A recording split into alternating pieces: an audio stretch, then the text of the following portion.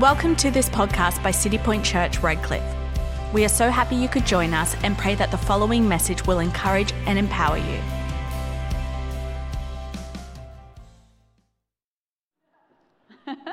Awesome. Well, it's such a privilege to be able to bring the word this morning. My assignment this morning is to stir faith in you, to cause you to see bigger, and to jump further and just believe God at His word. So I really want to stir faith this morning. And to get us started, I want to share a story of before Sam and I were dating. He was my life group leader, all right?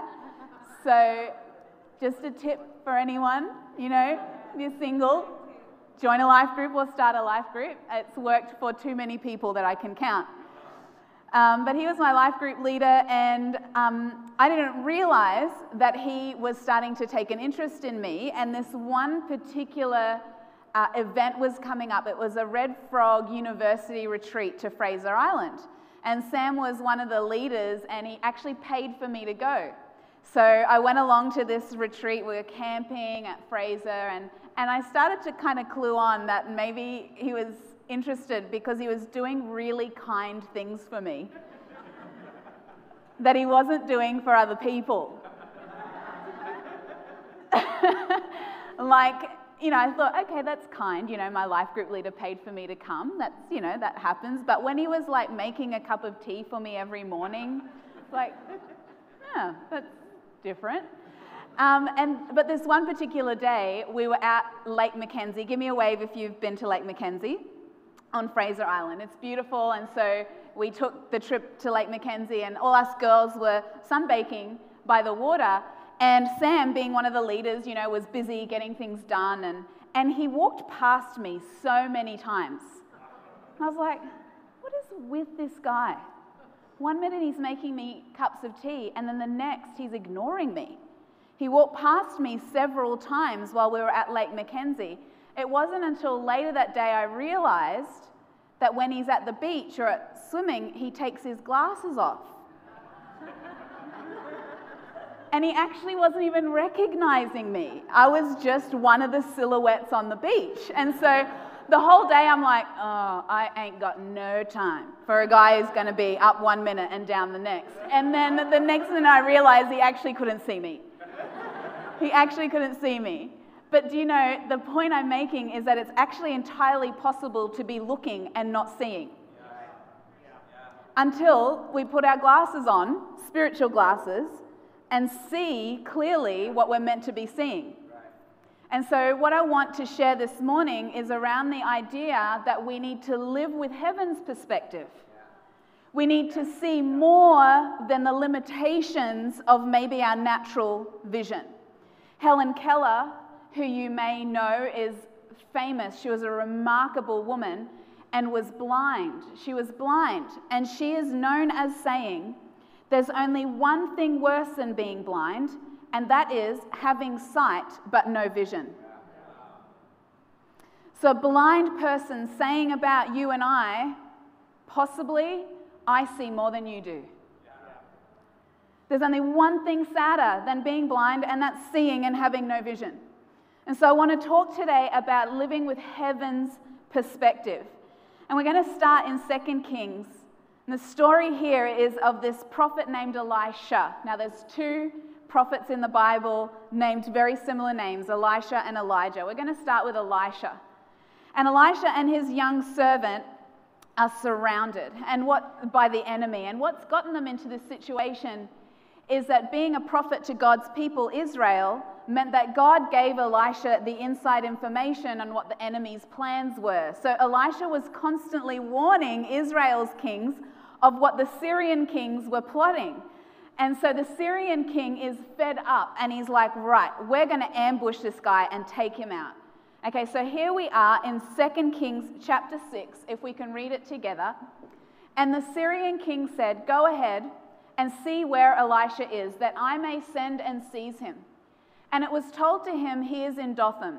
So the Syrian king sent there horses, chariots, and a great army. They came by night and surrounded the city. When the servant of the man of God, the young guy, Elisha's apprentice, When he rose early and went out, behold, an army filled with horses and chariots was around the city. Elisha's servant said to him, Alas, my master, what shall we do? Elisha answered, Fear not, for those with us are more than those with them. Then Elisha prayed, Lord, I pray you open his eyes that he may see. And the Lord opened the young man's eyes, and he saw, and behold, the mountain was full of horses and chariots of fire around about Elisha. It's a powerful thing. This is literally two, in the natural, in the physical, two guys surrounded by an army. And Elisha says, no, you're not seeing the full picture. And he prays, God, open his eyes that he may see. And when his spiritual eyes are open, when he puts on the lens of the Spirit, he actually sees the supernatural. And so my first point is, if we're going to live with heaven's perspective, we need to see the supernatural. We need to see the supernatural. You notice here that this young guy, when he saw in the natural, Elisha had to say, fear not.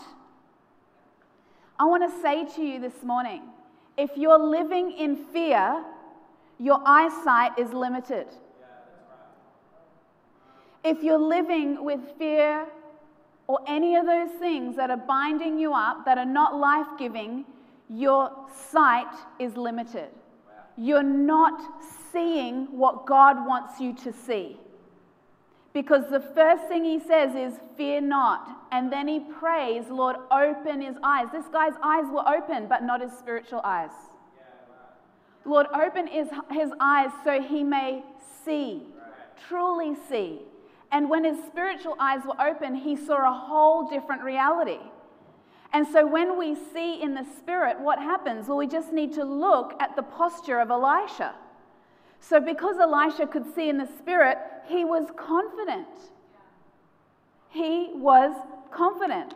Elisha had the ability to stand fearlessly, although in the natural he was outnumbered. In the supernatural, he was confident. And so when we see in the supernatural, we're confident. We have this confidence. Why? Because you and I are sons and daughters of the living God. You and I have access to all the resource of heaven. So if we're afraid, we've actually fallen into the lies of the flesh. But when we see with the eyes of the Spirit, we have a confidence, a peace that passes all understanding, because it doesn't make sense, only in the Spirit. And so we need to see with the eyes of the Spirit, which gives us confidence. The other thing seeing with the Spirit does is that it becomes contagious and it inspires others. Can I tell you, let's not worry about how contagious COVID is. Let's actually spread some other contagions around the place. And I want to tell you, seeing with the eyes of the Spirit becomes something you can impart into others. He prayed over this young man, and the authority he had to see in the Spirit was literally imparted into another person. It's contagious. It inspires other people. I want to tell you, it is our job to teach the next generation to see in the Spirit. We live in a bubble wrap generation where every mum wants to wrap her children in bubble wrap and protect them from doing anything of significance.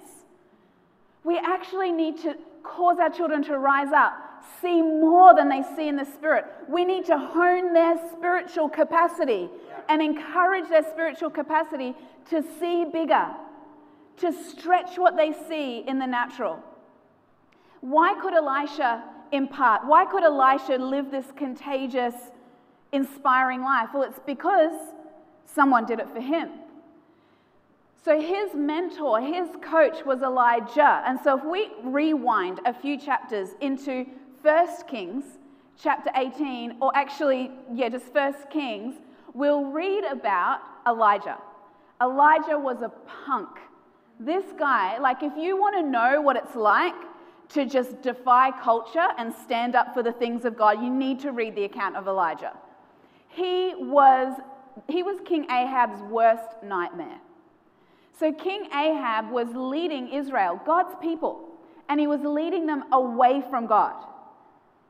And Elijah was God's mouthpiece, and so he was very much correcting Ahab a lot of the time. Ahab learnt the hard way to listen to Elijah.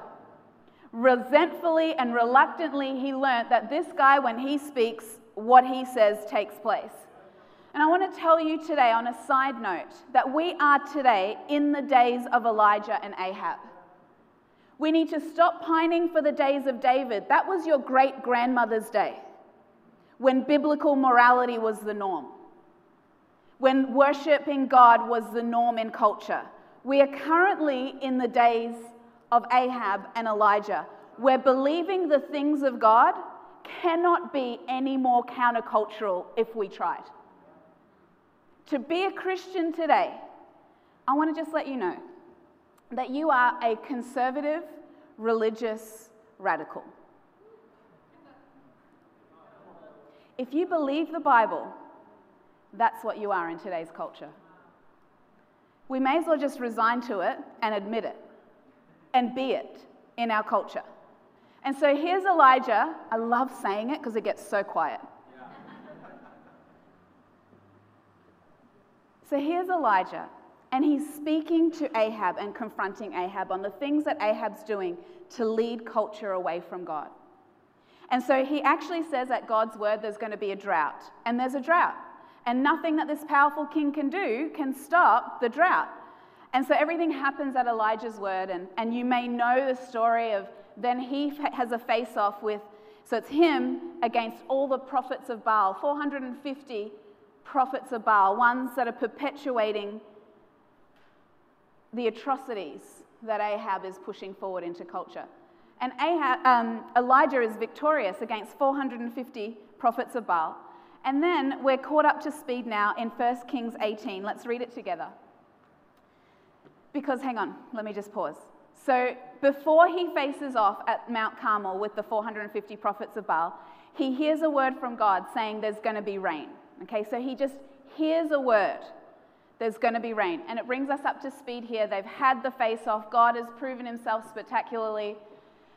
Elijah said to Ahab, "Up on your feet, eat, drink, and celebrate. The rain is on its way. I hear it coming." I want to tell you, there was no rain on the way. What he'd heard was a word from God. There was no rain. He'd heard a word. So Ahab did it because he's like, I just got to do what this guy says, right? He got up and ate and drank. Meanwhile, Elijah climbed to the top of Mount Carmel and bowed deeply in prayer with his face between his knees. You know, when I read that recently, I realized while some people feast, other people pray. Then he said to his young servant, Elijah says to his young servant, "On your feet now and look towards the sea." He went and looked and reported back, "I don't see a thing." "Keep looking," said Elijah, 7 times if necessary. And sure enough, on the 7th time, he said, "Oh yes, I see a cloud, but it's very small, no bigger than a man's hand, rising up out of the sea." Look at what Elijah does. "Quickly then, get on your way. Tell Ahab, saddle up and get down from the mountain before the rain stops you." Things happened fast. The sky grew black with wind-driven clouds, and then a huge cloudburst of rain, with Ahab hightailing it in his chariot for Jezreel. And God strengthened Elijah mightily. Putting up his robe and tying it around his waist, Elijah ran in front of Ahab's chariot until they reached Jezreel. My second point is this: take a mile. When God gives you an inch, take a mile. That's faith. Too many of us want to see the storm clouds before we make an announcement. All he saw was a cloud the size of a man's hand. Actually, he was declaring before he even saw the cloud the size of a man's hand. What he was declaring was based off what he'd heard from God. I want to tell you, a word from God needs to be enough.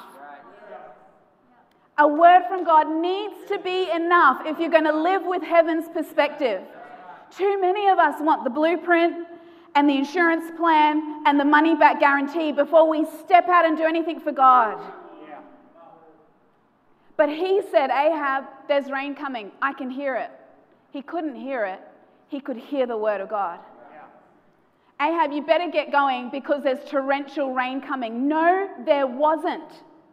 It was a cloud the size of a man's hand that needs to be enough. God's word needs to be enough for a declaration to come out of your mouth. Yeah, that's right. And the smallest evidence needs to be enough for you to action. We need to live with heaven's perspective. Right. With the authority of heaven rather than the authority of the natural. That's what faith is. When God gives you an inch, take a mile. Because Romans 4:17 says, we serve a God who calls those things that are not as though they already are. We need to live with that level of faith.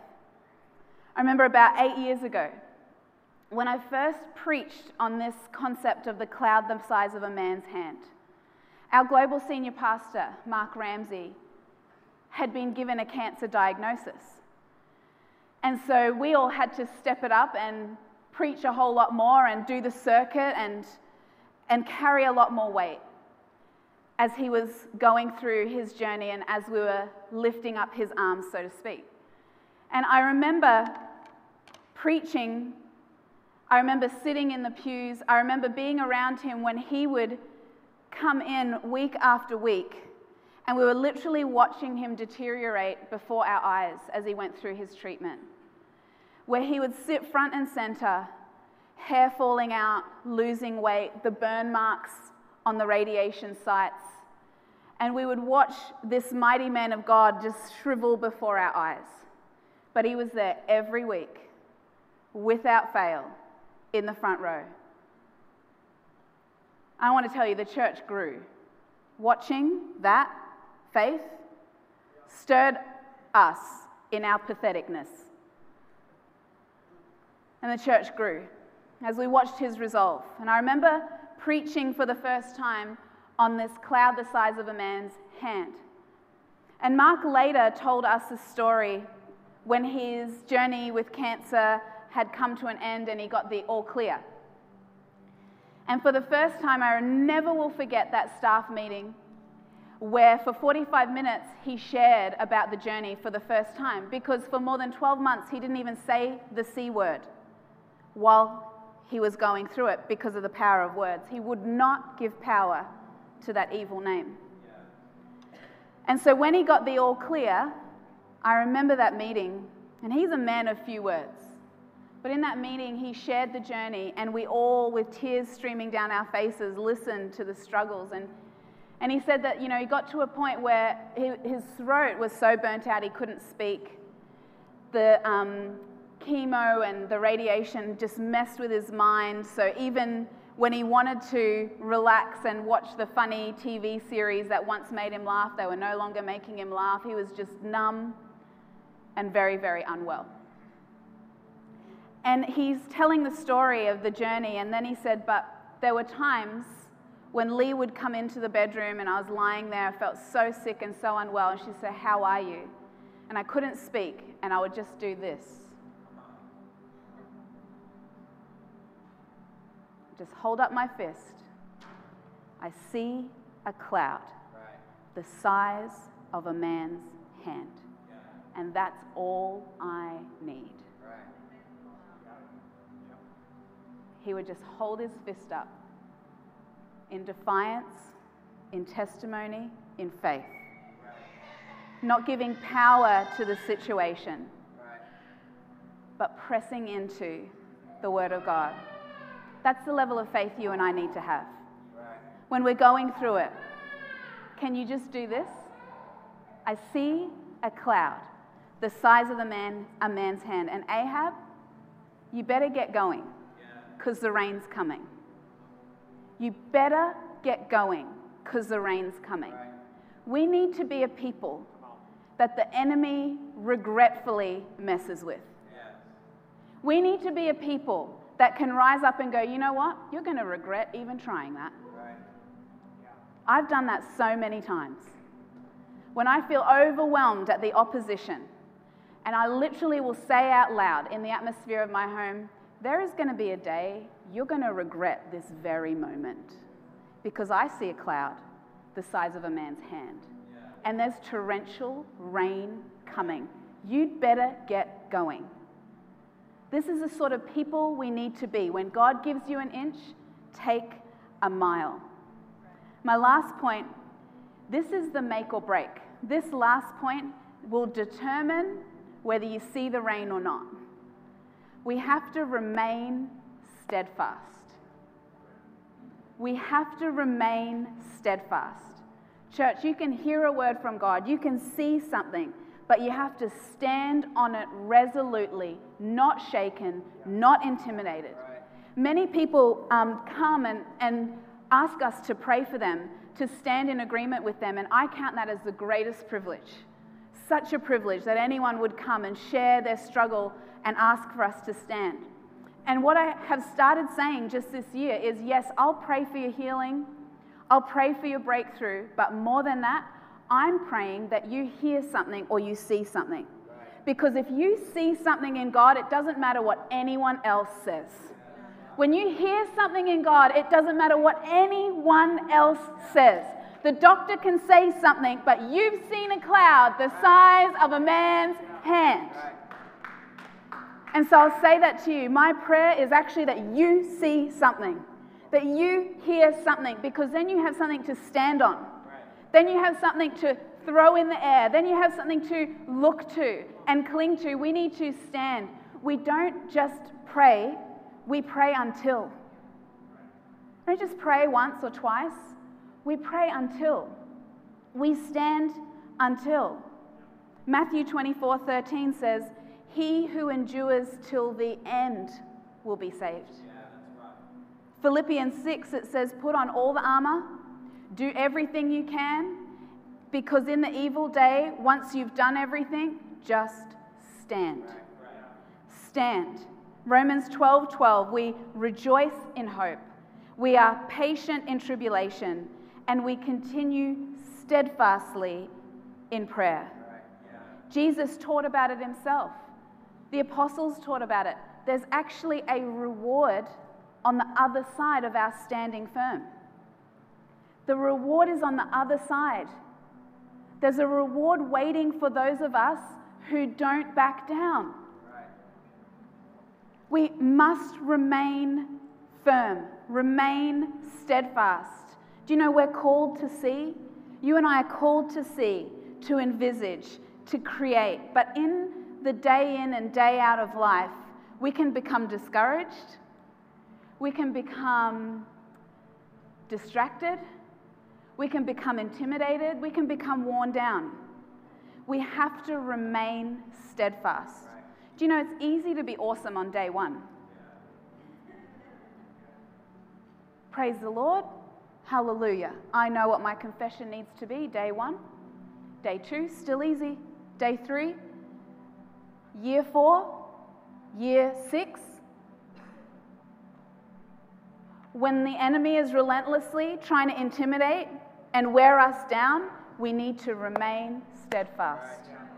We need to rise up in those moments when it keeps coming, when we're being sifted, and we just need to go, no. I see a cloud the size of a man's hand. We need to remain steadfast. I want to encourage you this morning to allow your spirit to see something again, to believe something again, bigger than what you see in the natural. Thank you for listening. If you made a decision to follow Jesus, congratulations. This is the beginning of a life-changing journey. We encourage you to tell someone about your decision and pray and read the Bible every day. We also recommend attending a church in your local area. We have many City Point Church services across Brisbane and the world this Sunday. You can find out more about our service times and locations at citypointchurch.com. We are so excited to see you there.